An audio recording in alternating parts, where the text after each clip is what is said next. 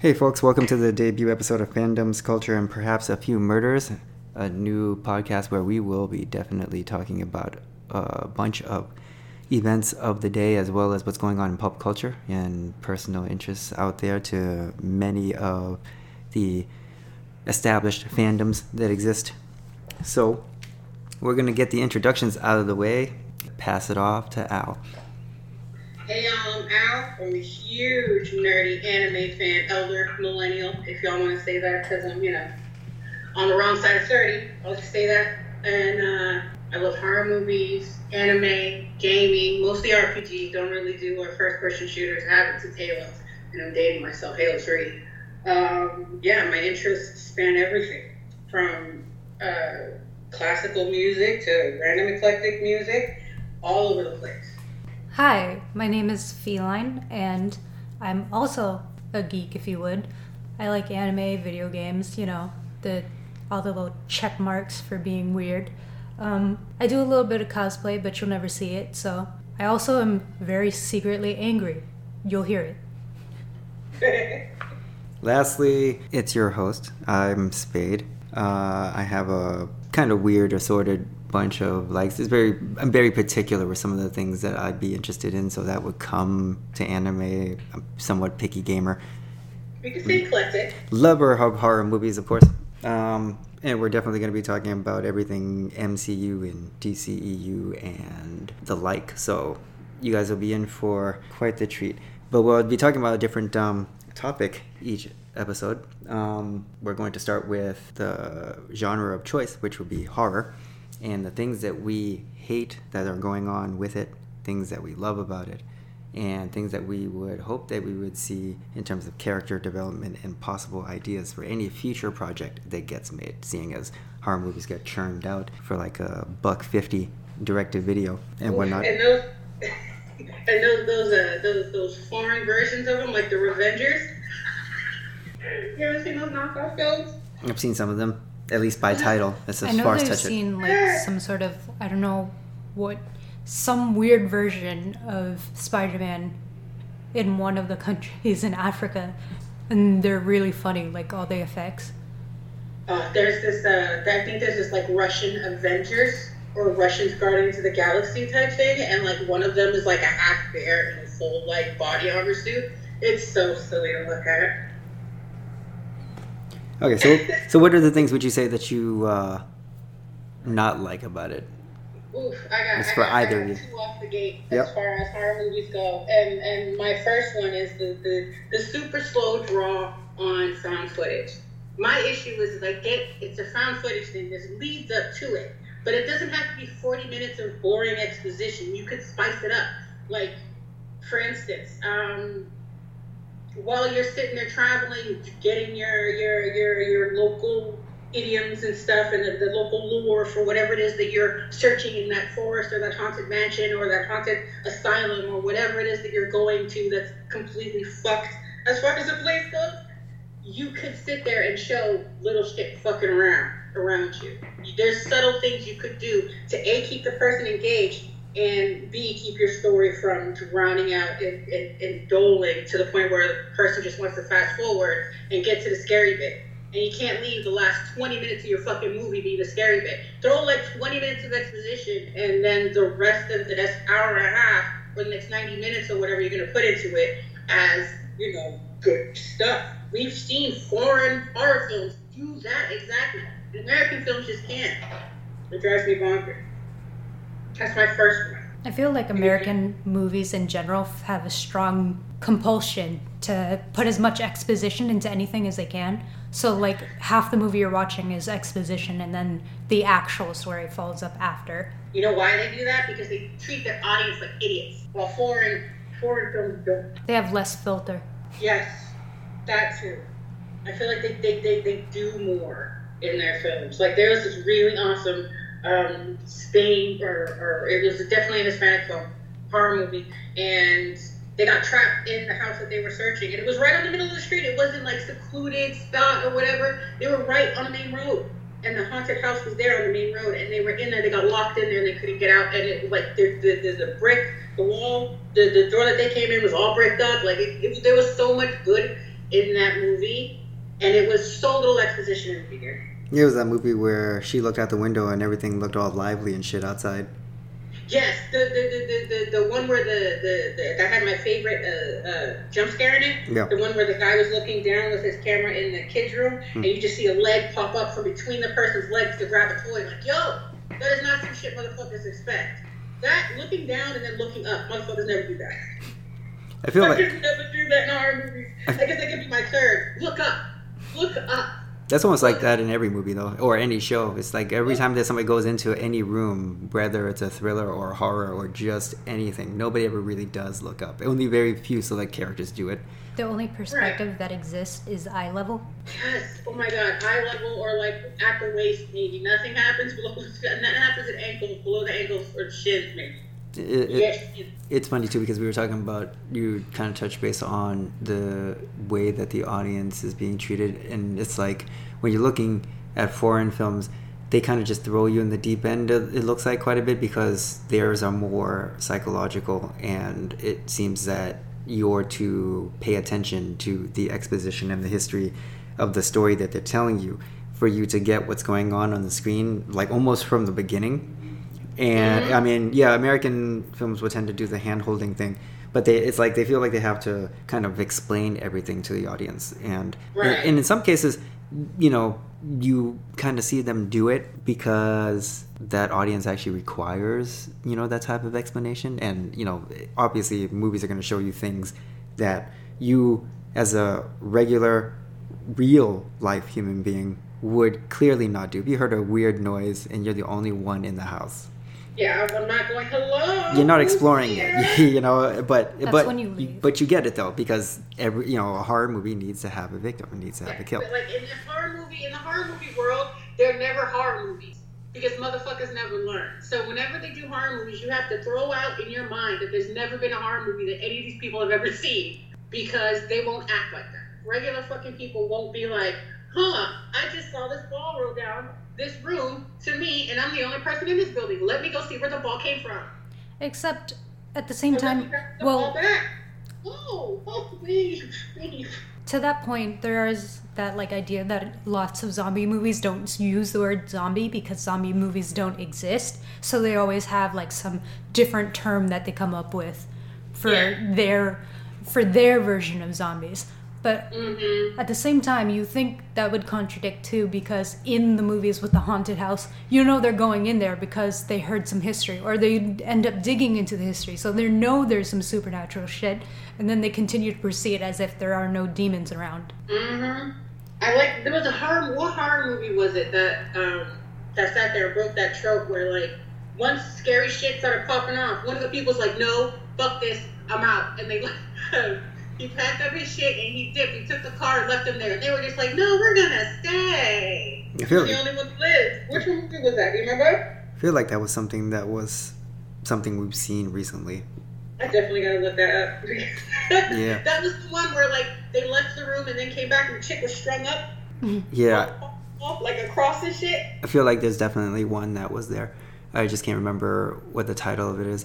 But yeah, I mean, either way, the stories in which they talk about they give you the exposition at the beginning. It's like, unless for some audiences they give you a visual stimuli of what they're talking about, it seems like people don't pay attention to the dialogue much. It's like maybe in the theater, that's times where they decide, okay, nothing's happening on screen, so I can go get some popcorn. And then they miss when something does happen in a particular way and the audience is reacting to it, and then they don't get it. It's like, wait a minute, what happened? What did I miss? Well, you didn't hear what was told. You apparently needed to be a visual creature and see what it was that happened. I feel like subtle audio cues are a thing that could be utilized a lot more effectively in horror movies. Like for the found footage shit, when they're just recording and it's tons of exposition and it's a slow burn, it would be a lot more useful, I feel, like if they added little whispers. Not anything huge that's going to be like really in your face, but just little things. Some sort of hint or something, right? Yeah, that almost make you like, double check like yourself. If somebody mentions the goat's name, somebody's wind, like a wind flows through, or like something ominous like that, like an omen or a warning of some sort every time,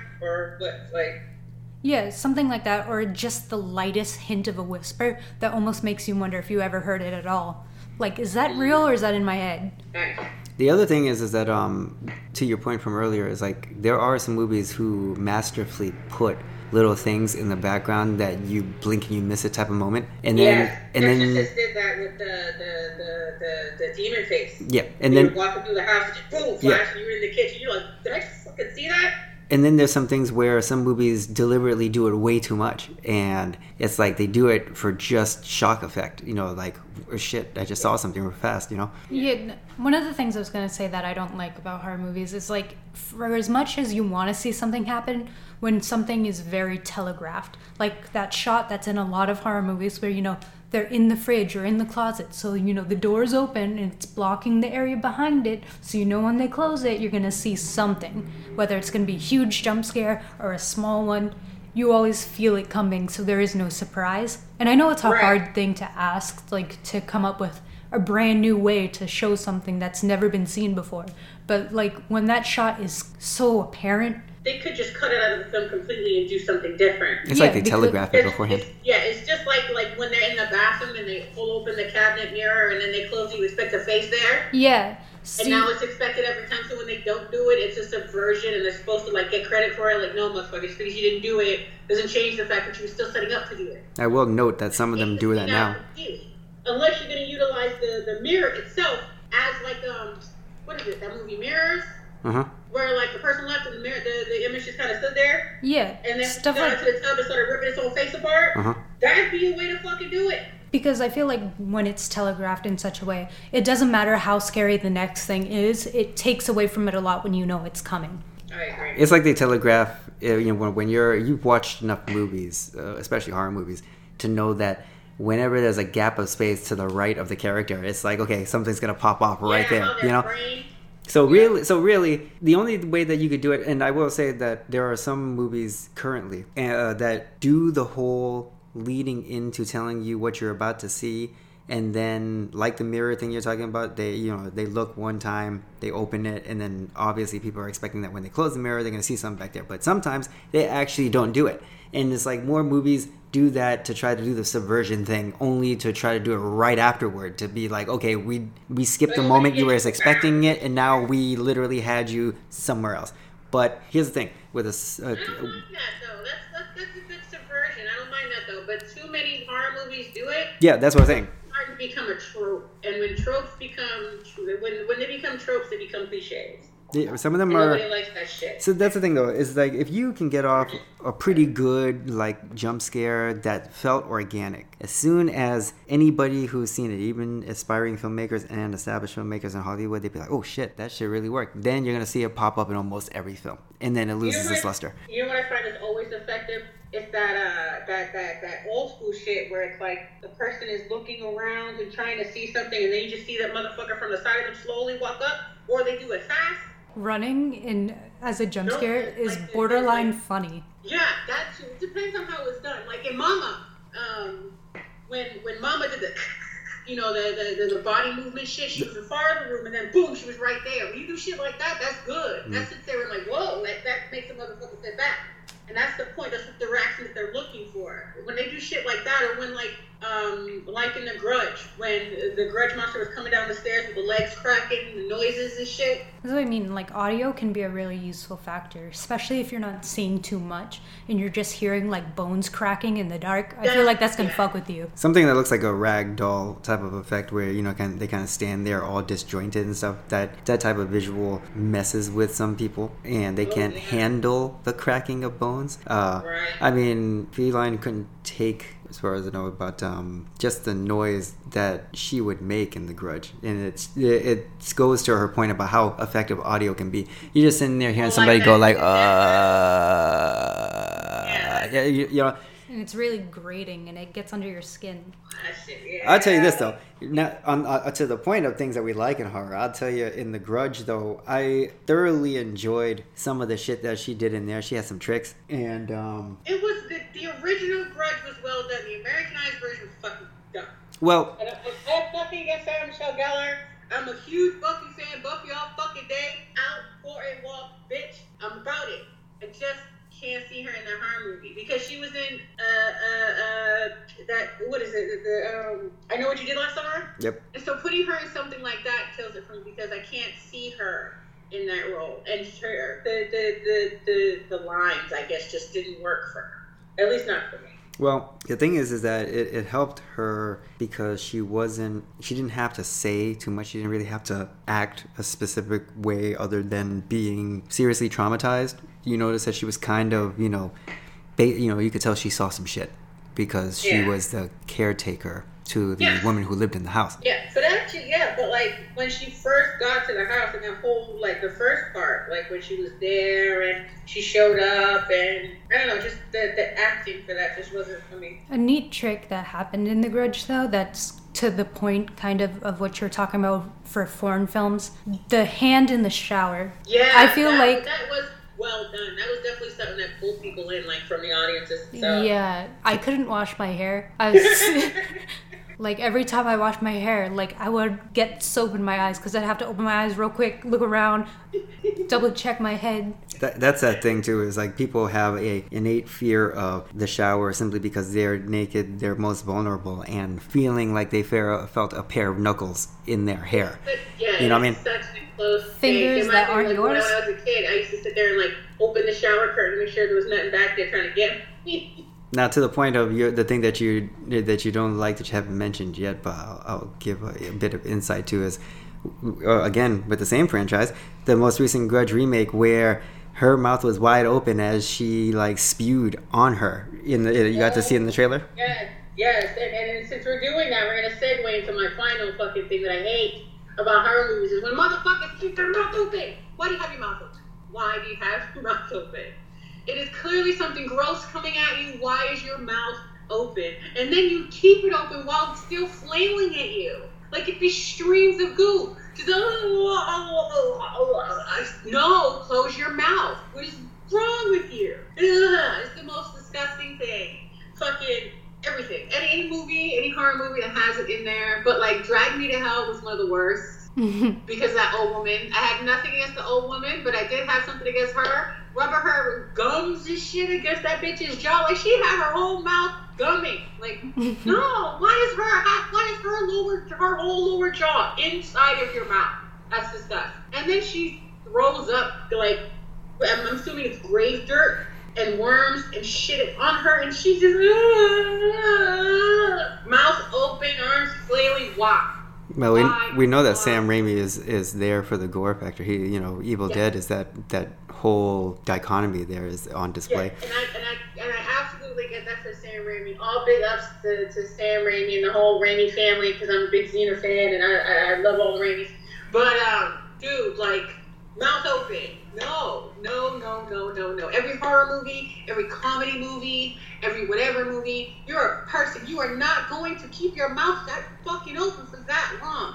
It's not disgusting. There was this, it wasn't a movie, it was like a online story that you heard, like a creepypasta or some horror podcast thing, where someone woke up in the middle of their night with some creature having their tongue in their mouth, licking their teeth, and they did something to it where like their teeth were replaced with like sacs of some sort. So it kept licking on it until it burst and juices came out. I don't know what it was. Disgusting. Hell to the no. Disgusting. No, fuck no. Fuck all of that. No to every single bit of it. Just throw that whole shit away. The whole segment just boom, gone away. No, that's disgusting. Like the mouth, like God, imagine waking up to a tongue in your mouth licking your teeth, like underneath the lips and shit. You can see the lip moving with the tongue hidden underneath the lip, like ugh. Yeah. Ugh, no. I once had a music teacher who told some kid, because they kept sucking their teeth every single time that they said something. He said, "Keep sucking your teeth and I'll suck them for you." And I'm like, what? Excuse me? Excuse me? Way more intimate than I'm pretty sure you wanted it to be. You might want to take that back, rewind, and come back. That's horrible. He said, if you keep sucking your teeth, I'm going to suck them for you. Yeah. I think he got the point across to disturb that cat. I bet he didn't suck his teeth after that. Hell, what? That's horrible. He said, I'm going to suck your teeth for you. Oh, shit. That's terrible. I will... That'd be like some dude you argue with, I'm going to suck your dick. What did you just say to me, motherfucker? Like, I think you said that wrong. So let's pretend we didn't say that shit. I'll digress for a moment before I talk about anything that I specifically didn't like in a horror movie. But what I did say that I liked about some of the stuff that she did in The Grudge was that scene where the woman was in the office building and she was done for the night, and then she started to see a shadow appear on the floor, which was looking at a security cam. And this was after she had the initial encounter, which was she was about to go, I think, out the door to a stairway, and the lights start to, kind of flicker on and off there. And then she could see the arm of her coming up from downstairs, and all you could see it was on the railing. And then I like that subtle shit. Yeah, and the way she moved with the cricking, like remember one of those toys, where the toys have, they were all articulated in particular. Yeah, you know how they have figures that were articulated for all the joints. Yeah. So it's we like might be too old. We might be too old for some dolls. Yeah,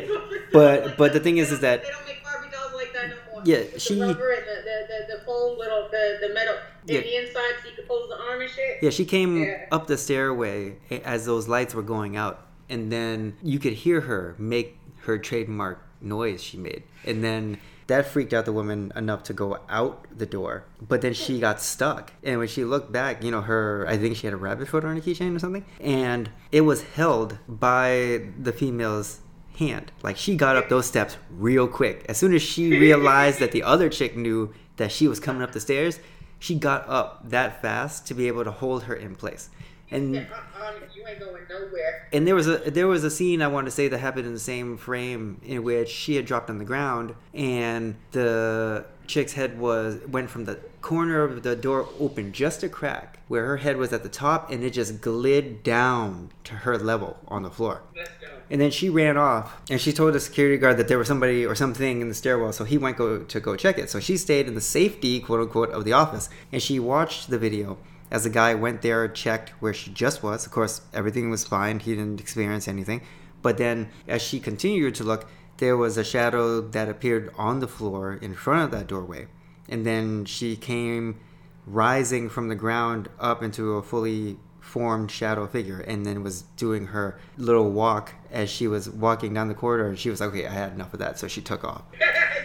And then it's also where she did that thing where she was at home. She thought she was at home. She was safe. She was leaning in the elevator. She didn't see the boy with the cat through the little windows as each floor was being passed by the elevator. Oh yeah, I remember that. I love those. Yeah. Those were good. I like elevator scares too. If you especially if there's actual something going on in the elevator, so you're focused on that. Motherfuckers with good eyes will catch the slick shit happening on the side. Yeah. Then there was a subversion of, she was expecting her brother to, get in contact with her and to come. And prior to this, she had phone calls in which she heard her trademark, throaty sound. And, she just threw her phone down. And she literally got reverted back to a child. Moments after she had went to the door after she heard her bell ring, and she looked through the camera, saw that was her brother standing there. She had a little sigh of relief. She opened the door, only to see that nobody was there mid-sentence that she was talking. And then all she heard was her phone that was still in her hand at the time also do the throaty voice that the chick usually does. And then she dropped the phone, ran into the room, got into the bed, had her legs up to her chin like she was 6 or 7 years old. And, then she heard, I think, another sound. I think she heard another sound. Yeah, she did do a couple of rocks, but then she heard, I feel like she heard something else, or something else went down where she got under the covers. And then, she heard the sound again, and she looked under the covers, and then she got yoked because the chick's face was right on her chest. And she yoked her through the bed. Yeah, I never liked that part either, because it's like the idea that you're supposed to be hiding under a blanket to protect yourself from it. Not that a blanket's gonna keep you safe, but the idea. Right. But this time they're fucking under the blanket with you. Now that right there is a perfect example of the subversion of how she got taken. You know what I mean? That's real funny. There's an anime that I'm watching on I think it's Funimation, where this girl can see ghosts, and she ignores them because she thinks if they know that she sees them, they'll take her. Yep. Or they'll attack her. And one of the times she's laying in bed and she just sees a lump by her stomach. And so she lifts the blanket and there's a fucking face under there. Scary one, too. And she's just, And then she's going back to the phone. And she's looking at her phone while she's sweating and shit, trying to not let it know that she sees it. But it's sitting there, just right on her stomach, looking up at her and shit when she looked at the blanket. I was like, no, I had a note, all the notes. That's always my mentality. If you think something scary is going on, as soon as they know you know, they're gonna get you. So you just gotta mind your business. Like, did I see something scary? No, I didn't see anything. Keep it moving. Real shit, like if I don't see you, you don't see me. La, la, la, la. That's the thing you see in some of the recent horror movies where somebody's curiosity is just that, great on them that they keep looking at the figure that's not supposed to be there, and they keep looking long enough until that figure turns its head and notices you, and then you turn and quickly look away, thinking that there was interference because we didn't make eye contact, so therefore you still don't see me. It saw you. It moved its head. Yeah, so they find out. They find out that ultimately, of course. Like, I used to walk a dog with my sister at night, and she would say, like, did you hear that? Or did you see that? I'd be like, no, I don't know what you're talking about. Like, no, I didn't hear shit. Let's walk. I hear nothing. I ain't hear nothing. You ain't hear nothing. Let's go. Walk.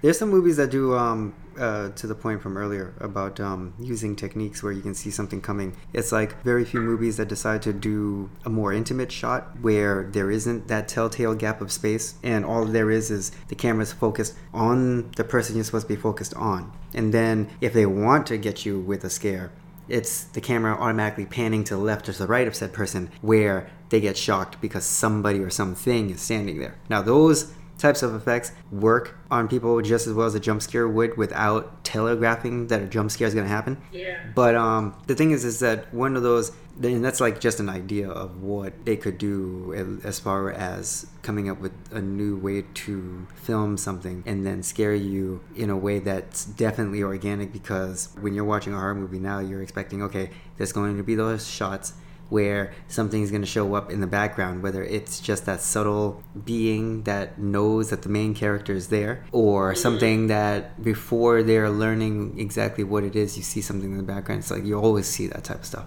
And those types of things can't be helped to an extent, because that's always going to be something where, oh shit, that's where that moment's supposed to be. It's like, I see that back there. Right. Or if you're watching with somebody, you'll be saying, oh, did you see that? It's like that goes par for the course with them doing what you were talking about earlier, like putting subtle things in the background that eagle-eyed viewers would pay attention to if they're actually looking at the screen. Yeah, it's like a bonus for the people who are paying attention, as opposed to people who are there just hoping to get a jump scare. Mm-hmm. Which, there will always be that audience where they go to the movies to be scared. So jump scares they welcome, even if it seems like you could see it a mile away. I almost feel like if you are watching a horror movie with an audience in the theater, it's almost like it's a set expectation that there's always going to be somebody who screams at a part that's not scary at all, and they feel like it's something they want to do. There's levels to that, because then there's like people who have been exposed to horror movies. We're old enough to have like the first slashes come out. We're old enough to watch. We were old enough to where like Freddy Krueger was coming out, and we watched this shit. So like we have a different level to our like, what's the word? Tolerance is maybe the word I'm looking for. You know what I'm saying? So like Paranormal Activity would have been scary to that entire young audience, but it wouldn't have been scary to me and you. Yeah. I mean, they did some things where they made their mark in the genre.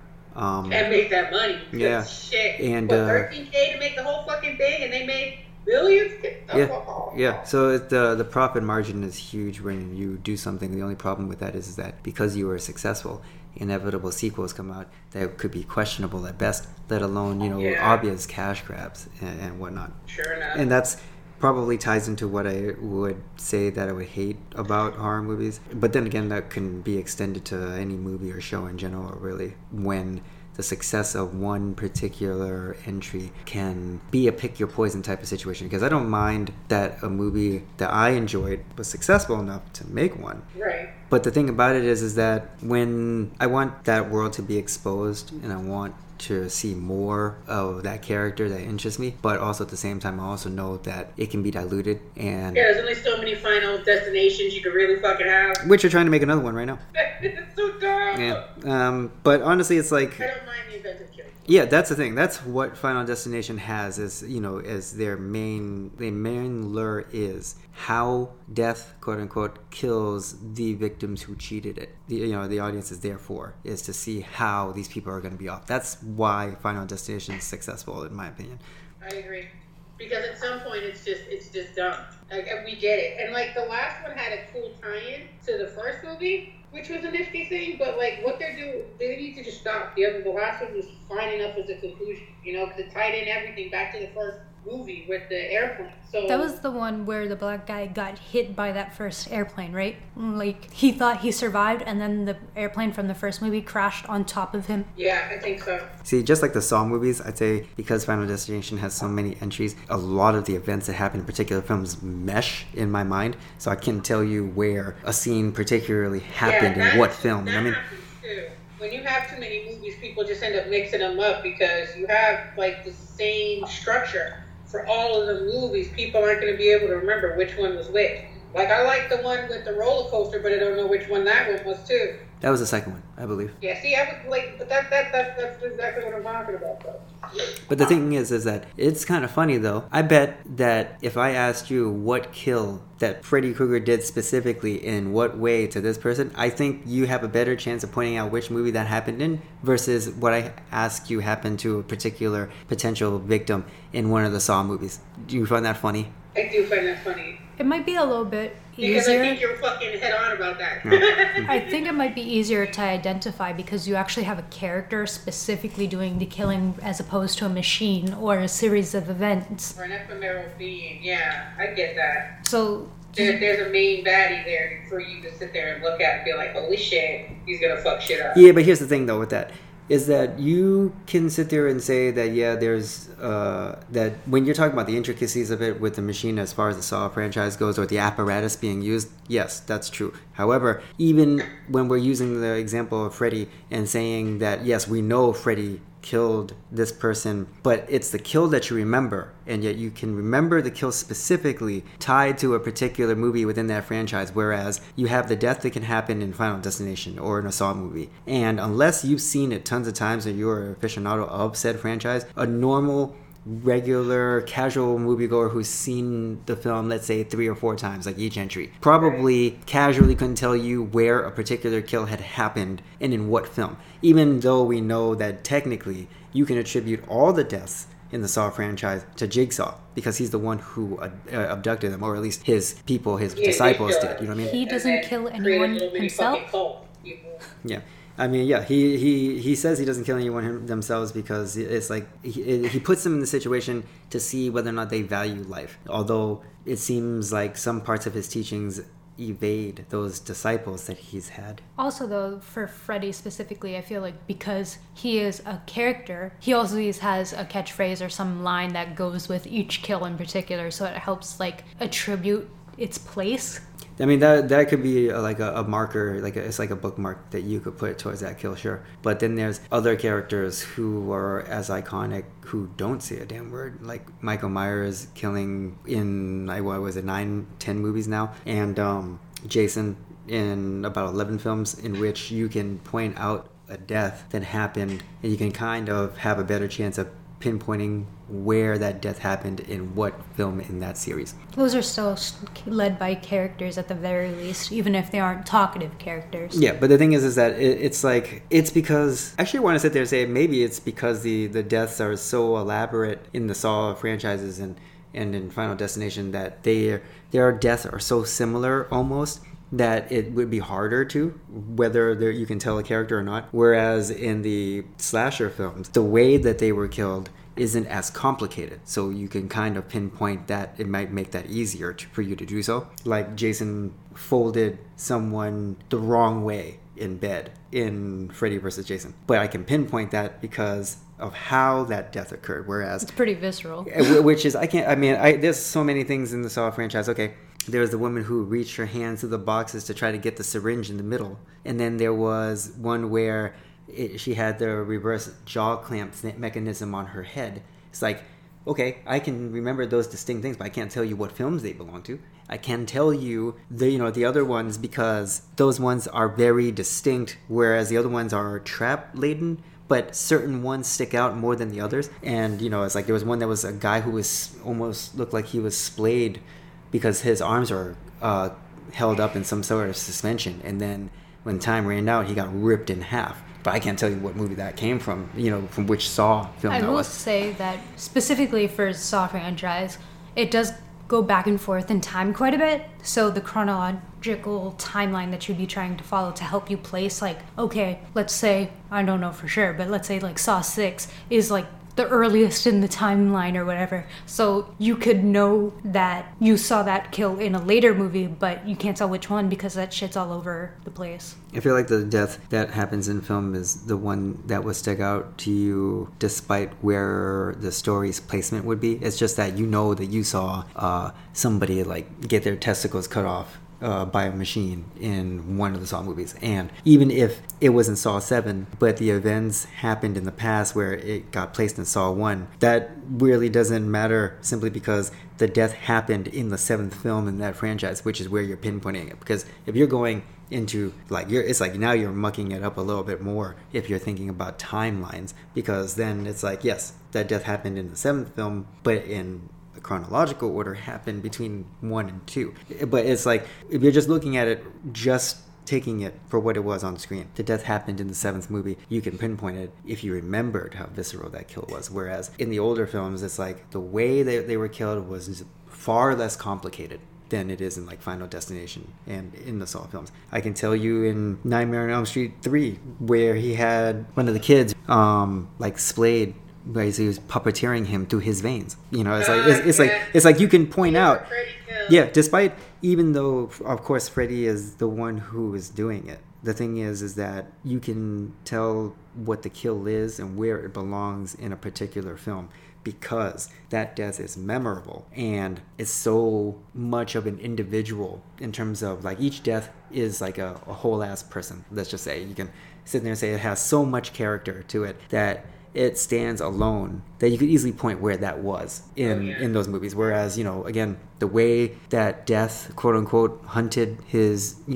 cheated victims. I mean, one was so elaborate that he did water had leaked out onto the floor, and then something happened where he'd slip, twist, and then land and Garrett himself on a wire in his bathroom. It's like, I remember that kill. There's also but the not one where it where was. a boy sat there and like won the lottery, then came home, accidentally like got his hand stuck in the garbage disposal while he was cooking. A piece of plastic had to fall in his Chinese food that he put in the microwave to set it off on fire. Like, there was like 20 different things that had to happen before this motherfucker died from falling off of his escape ladder from the outside of the building. What are the fire escapes? Yeah. He got impaled in the eye by the fire escape after falling off of it, falling on the floor on the spaghetti that he threw out the window. Yeah.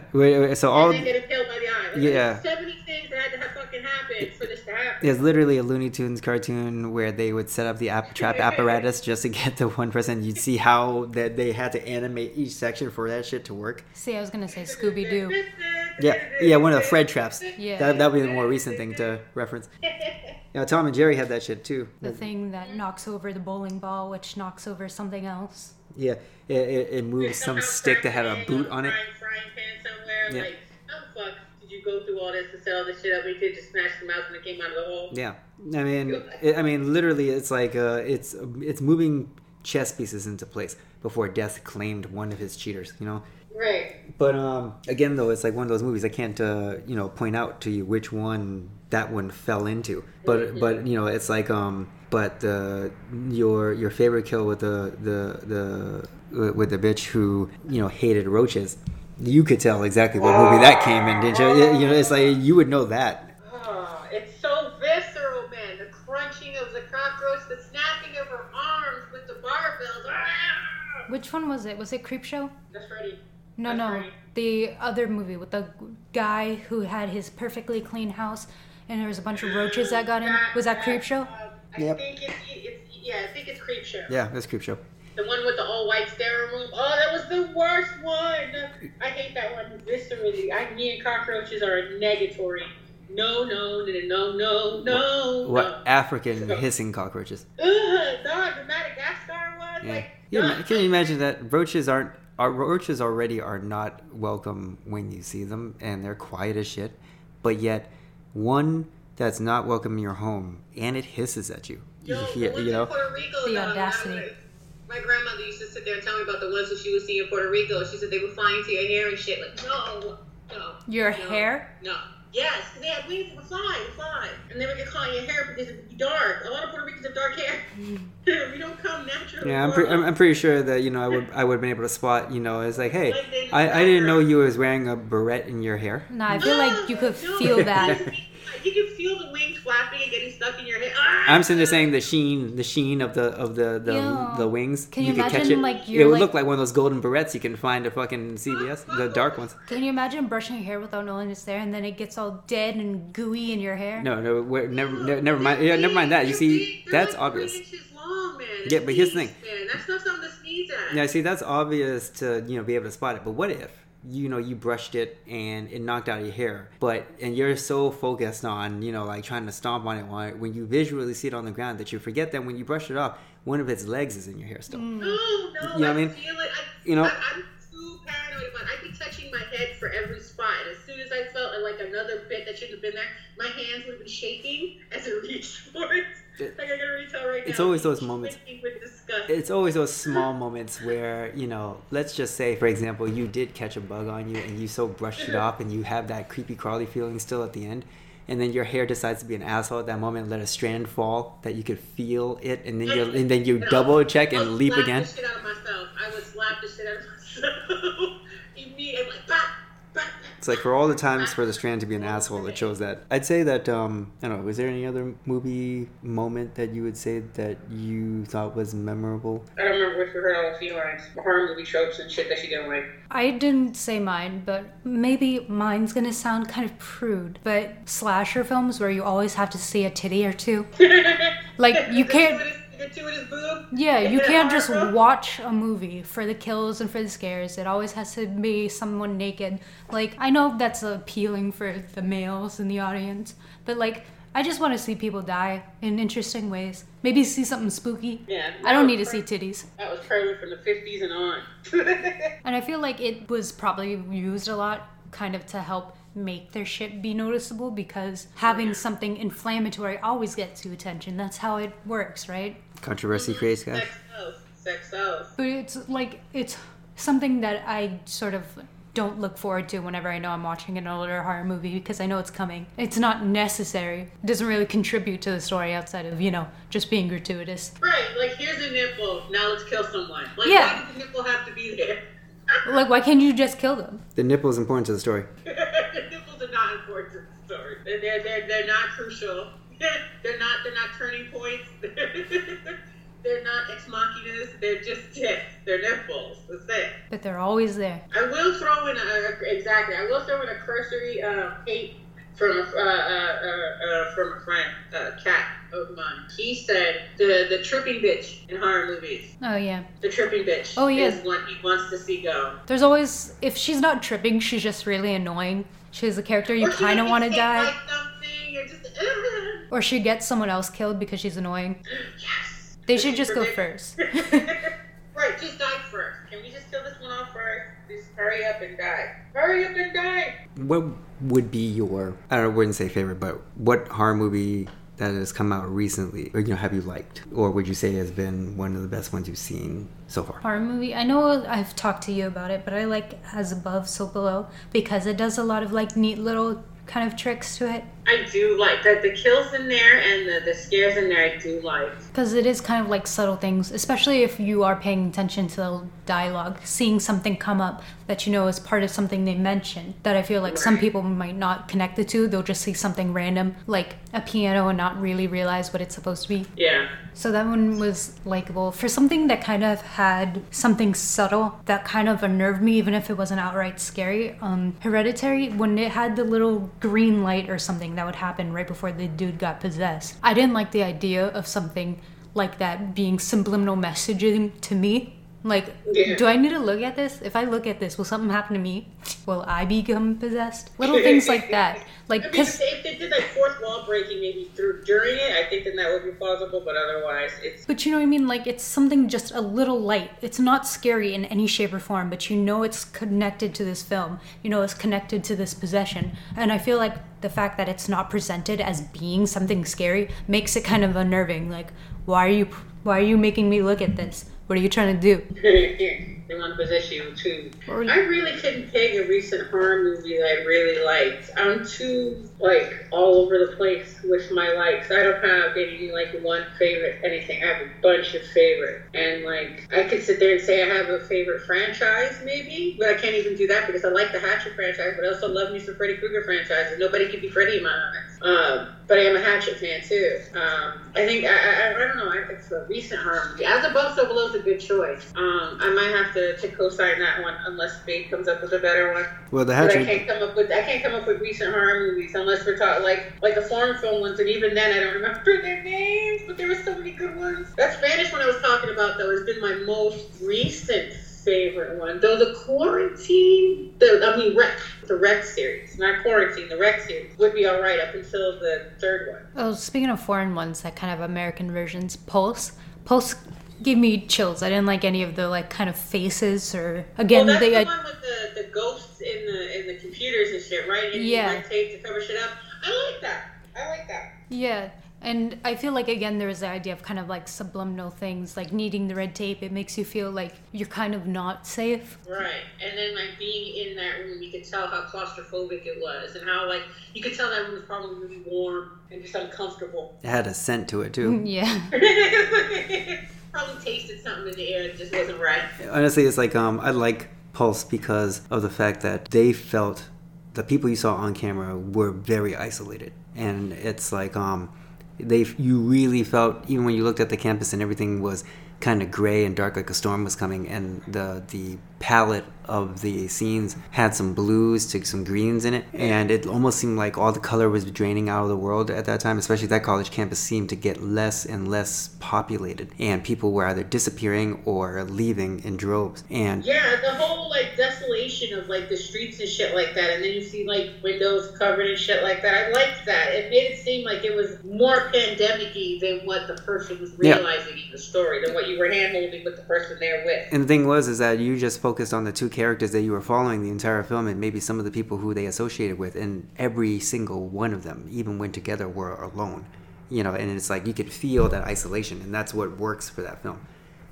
Besides the very subtle makeup, you know, that was done on the creatures, you know, the creatures there, the ghosts, mind you, it's like they were just pale white people who were blued out and can open their mouths pretty wide. You know what I mean? Yeah. I mean, it's like the scene where she just kept getting faxes and then set up the whole thing on the floor, and it was one big ass image. I wouldn't keep doing that. Why would you do that? Because something was sending you a message, and you needed to know. How can you tell what piece belonged to what with all of it shaded and blacked out? Like maybe on the back they had a 1 and a 2 and a 3. Yeah. There's no fucking way all that dark would have been able to coalesce into what they created.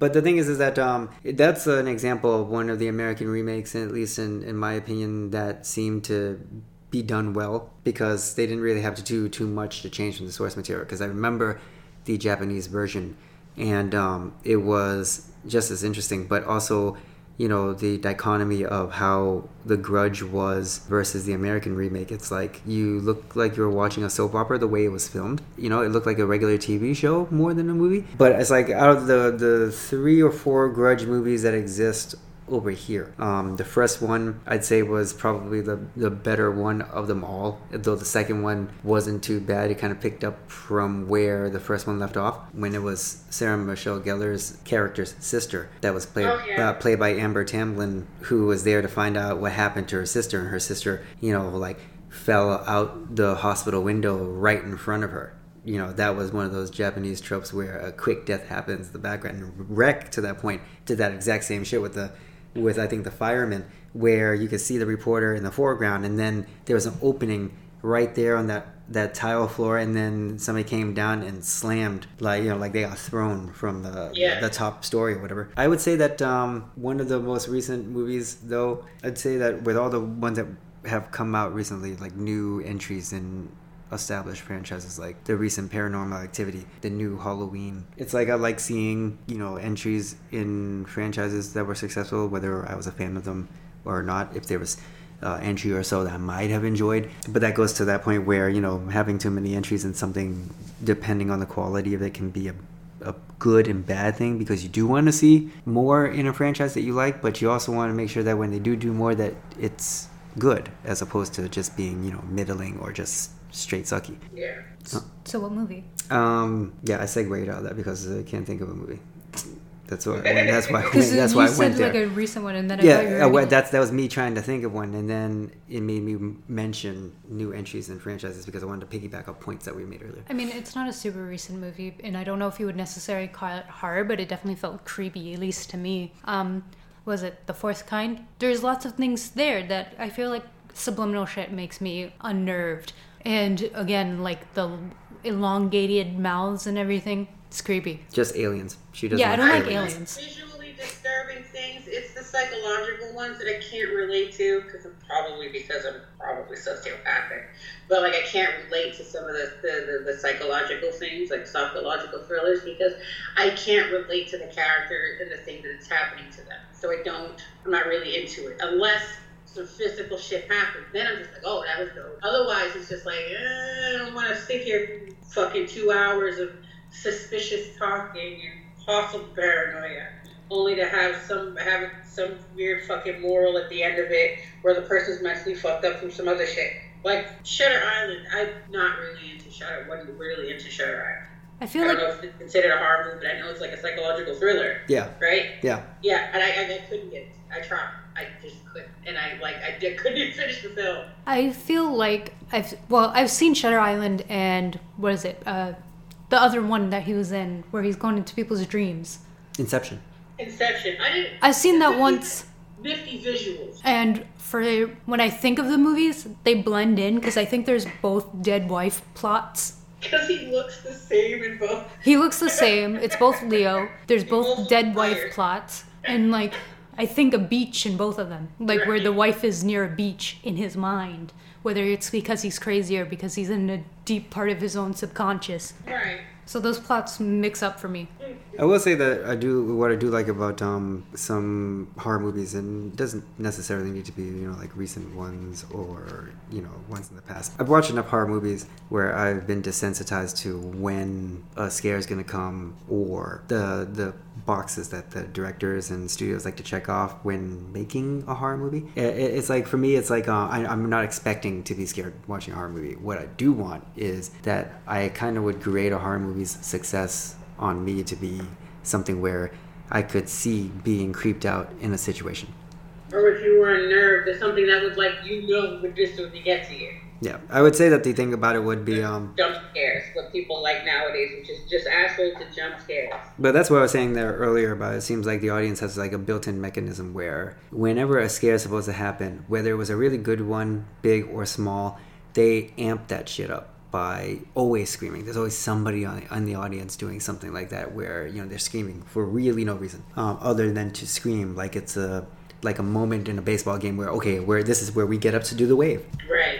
I'd say that movies that have good creep factors can set the tone for my interest in a horror movie. So it's like, I feel like the found footage genre is the biggest for me if I had to pick, you know, a subgenre of it. Mm-hmm. I feel like that it's always going to be found footage movies and like some foreign horror movies that still deal with the found footage first and foremost, and then, you know, creature features after. Yeah. Because there was a good found footage movie that we watched where it was just pictures and the police asking the one person that survived in the town what the hell happened. Do you remember that? Yeah. I like that one. I can't remember some of these fucking names because these horror movies are good, and I think people should see them. I'm gonna look for them and fucking write them down. There was a movie you were talking about, and it was a Japanese movie, I believe, where you said there was a bunch of like photos of ghosts that real people submitted for the film's use.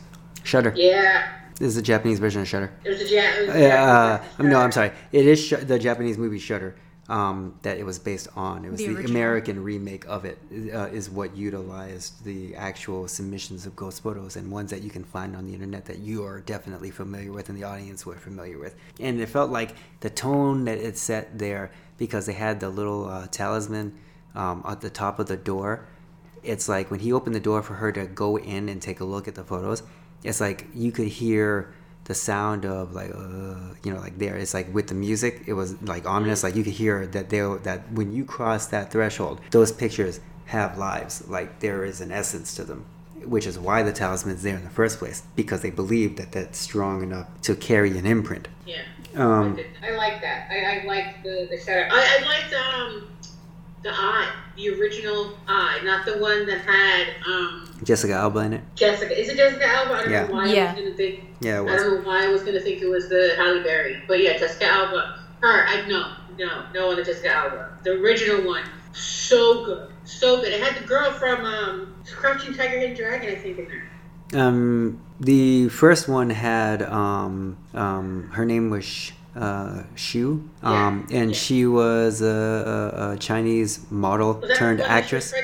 No, she was the one that was in one of the Jackie Chan movies called Gorgeous, and But in the movie, she wasn't pregnant, right? I'm thinking about the I. Maybe it's I2. Yeah, I think it was probably I2. That one had the pregnant girl in it. Yeah, because Standing at the bus stop waiting. Yeah, because I1 had the girl from the Jackie Chan movie who was, I believe she was supposed to be a violinist, and she was, I think, either fully blind in her eye, and she went in to get the transplant, and then, unbeknownst to her, of course, she's able to see shit that nobody else can see. She could see the ghost. Like she was in the elevator, you could feel the tension of that being in the elevator with her. She could see it. It was there, and she tried. That was Ghost too. That was I2. Because that's the pregnant girl, where she was in the elevator with with a woman who was dying. Something was coming out of her, and in the elevator, and it was slowly flowing to her because she was the one who was pregnant with the new baby, and it was looking to take it was looking for a new body. Yeah, that was that one.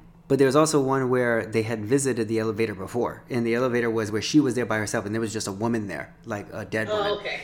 So it's like they kind of went to that again, because I remember that one there where it looked like it was trying to inhabit the baby in the sequel there. It was coming in. It was like the hair was flowing up under her legs because she had fell in the elevator. She was sitting there, and the hair was sliding up her leg, trying to go in between, and she's like, Yep. It's so fucked. I love it. Yeah, so it's things like that. It's like foreign films have very many moments that you could probably point out that were probably pretty good. I'd say that my go-to for found footage, of course, is always going to be Blair Witch Project, simply because the exposition at the beginning of the film, I felt like played a really good role in setting the tone for as soon as you see what was going to unfold on film, that you was like, oh shit, I know what's going on right now. Yeah. And it's like just very subtle things, like them talking to the two fishermen. Yeah. And it's like he was sitting there saying that I was here just fishing in this river, and I saw the ghost of a little girl over there standing by the bank. And then he's like, you didn't see no little girl. So I'm telling you, I saw a little girl clear as day standing there looking like she was dressed out of time. And that tied into the story about the little girl who supposedly was led to the river to get water for her house or whatever, and then there was a ghostly hand that grabbed her and pulled her under. That was something you learned prior to them interviewing these guys, because they gave you that backstory with the other people that they had interviewed in town. And then the other thing about the guys that there and talked about, oh yeah, we heard stories about an old woman whose feet never touched the ground. It's like something so simple like that if you're out in the woods and you're just fucking fishing, and then you see an entity, no matter how close or how far it is, and you can tell, no matter what, it's not touching the ground. What the fuck is that? That's a problem. So so it's like it's little simple things like that. And even one of the things where they said that there was, once the 7 kids had been taken into town, there was 7 piles of rocks that they came across in the woods, and then later on, fast forward into the film, those campers heard some shit in the middle of the night, and then only to wake up the next morning to find 3 piles of rocks right outside their tent. You know what I mean? Yep. It's subtle shit like that where, okay, that's something that would creep you the fuck out. Didn't they break open one of them and it had like bits of blood and teeth. That was a special package that was delivered to the front of their tent after one of them disappeared. Like a cat bringing in a dead bird. Yeah. It had a piece of like tongue and some teeth that was in it. But you see, you see, then it begs you the question. It's like, okay, who brought this shit over here? Who set out the rock? How are you gonna put pieces of rocks together and not hear it all during the middle of the night? You know what I mean? I feel like the real question is whose tongue is that? Oh, we know whose tongue it was. Actually, it's supposed to be Josh's tongue. Yeah, it was supposed to be Josh's tongue. He was the one that was yelling out in the middle of the night. It's like they couldn't hear him at all during the day, but they heard him, clear as day, obviously in the dead of night. It's like you hear him screaming, and he was close enough for you to be able to hear him, you know what I mean? And it's like, okay, who is doing what? It's like who is doing what at this point in time to your boy, and you're trying to figure out where the hell he is. And, his tongue, and you realize motherfuckers can't scream out of tongue, so who the fuck was that? Yeah, and then somehow they were thinking that they were trying to get further and further away, but only they were getting closer and closer to the house. Yeah. And it's like it's shit like that I feel like can stick with you long after you left a movie. If you've enjoyed it enough, you could tell what particular part was going to be something that would be a situation, if you could put yourself in it, would be scariest, because obviously you're not going to come across ghosts and slashers and things like that, but things that everybody can relate to, being scared in the woods with any type of noise that happens out there. You want to know something that I don't like as a horror trope? Maybe not so much in movies, but a lot in like horror stories that you hear in like creepypastas or else other stuff. Mm-hmm. I say I don't like it, but it's not because it's necessarily a bad thing. But when the creature or a monster starts fucking with you out of nowhere, it's not a haunted house, you didn't touch anything cursed, just some creature shit rolls up and decides it's coming for you. I hate that. Why? I didn't do anything. I like that. It leaves you at a whole, oh, my day is perfectly fine. La la la la. Holy shit, I'm about to die. That's what I'm saying. Like, it comes at you like life would. I don't like it. I wouldn't mind that trope. I don't like it, but not because it's bad. It's a good thing. It's just like, that means there's no kind of safety. There is no safe spot. Shit can just fuck with you for no reason. Like, I could... like that, though. Especially if, like, I don't know, like, I don't know which creepypasta you'd be, partially referencing as far as this goes, but I know, like, a lot of the times it's always... somebody had notification, like let's say with like the SUTs online. Yeah. Those shits. Like it's always somebody encountered it by accident. Like the spray painted owl. I don't know if I'm familiar with that one. Well, that one, what it is that it's just a spray painted owl on a wall that moves around and it moves location. See anybody in the space alone, the owl eats it. If there's somebody there, the owl will eat it. But the problem is that the owl like takes like a couple seconds to do what it does. So like the SCP Foundation was able to find like half a person eaten or something because they interrupted it midway or some shit like that. But like that was how they found out, because people kept going missing underneath a bridge that had an owl painted underneath it. And then every time somebody saw a painted owl somewhere, people would go missing, and then they realized that it was the owl itself that was eating people. See, I don't like it because if I'm doing what I'm supposed to do, I'm not playing with Ouija boards, I'm not fucking with no demons, I'm not saying Bloody Mary, I'm not doing anything wrong. Why is shit coming to me? You say because it's undeserved? Yeah, I didn't do nothing. Did I do shit? Why are you trying to eat me? Yeah, leave me alone. Well, I'm pretty sure all those teenagers who were fucking and drinking thinking they didn't do anything wrong.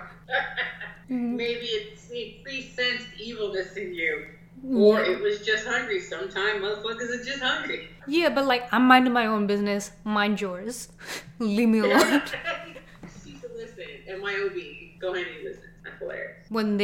When other people kick the hornet's nest, you can get them. That's your business. Right. I don't even fuck with you. I don't even own a Ouija board. There's nothing within a 2-mile vicinity of me. Why are you fucking with me? I ain't invoke no juju. I ain't say Candyman 5 times. I ain't calling no Bloody Mary. Nothing. I'm doing what I'm supposed to do. Live my life. You do you. I'll do me. That's fine. Okay, as we wind down, from time to time, we'll probably share some funny or odd news headlines that we came across to give you guys a brief summary of what it is. Today, we'll have, I'll do the honors. Today is going to be one of my favorite news online topics. Florida, man. Get ready for this one. In Madison County, deputies said that a man had pulled up to a Waffle House on Bandit Street and decided to try to rob the Waffle House using finger gun. Using a what gun? Finger gun, baby. Finger guns. As soon as you said Waffle House. As soon as you said Waffle House, I knew this was going somewhere. Anytime Florida man is going somewhere. But he tried to rob a Waffle House with, I want to say spirit fingers. An employee within the Waffle House said that no one was injured, and the suspect got into a car and left the parking lot. Deputies responded, and witnesses told them that a white man wearing a gray hoodie, dark jeans, and dark hat went to the Waffle House with his dog. Investigators with the sheriff's office said that he started shouting, "Get on the ground, y'all are getting robbed." The suspect also said he was high and drunk before grabbing some napkins and walking out. Did they laugh at him? I hope so. I know I would have. Deputy said the suspect didn't appear to have any weapons, but did raise his hands with his fingers in the shape of a gun. Investigators say that they identified Rodriguez as the gentleman in the pic that they have here on the online article as suspect from witness descriptions and video surveillance. They said he admitted that he was at the Waffle House to get some napkins and that he was going to rob the restaurant. He admitted it, like a dumbass. He was arrested and taken to Madison County Jail. What do they charge him with? Attempted robbery. But is it really? Whether or not you have an active weapon, it'd be attempted robbery. And then if you have a weapon, they add a weapon charge. Do they have to press charges? I think the police would do that on their own, and then it would be up to the DA after that. But I'm pretty sure the Waffle House is just, what the fuck? Get out of there. Grab your napkins. What, you coming back? No, we don't care. He didn't take anything. Just kick him off the premises or something. Yeah, ban him for a couple weeks or something. Right. But he said he came in there to grab some napkins and y'all are getting robbed. Bang, bang. He stole the napkins.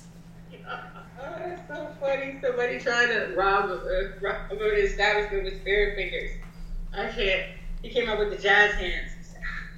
And on that note, folks, we will end the episode. Thank you for listening to Fandom's Culture and Perhaps a Few Murders, and tune in next time when we will discuss another topic. Yay, bye! Hope you enjoyed it.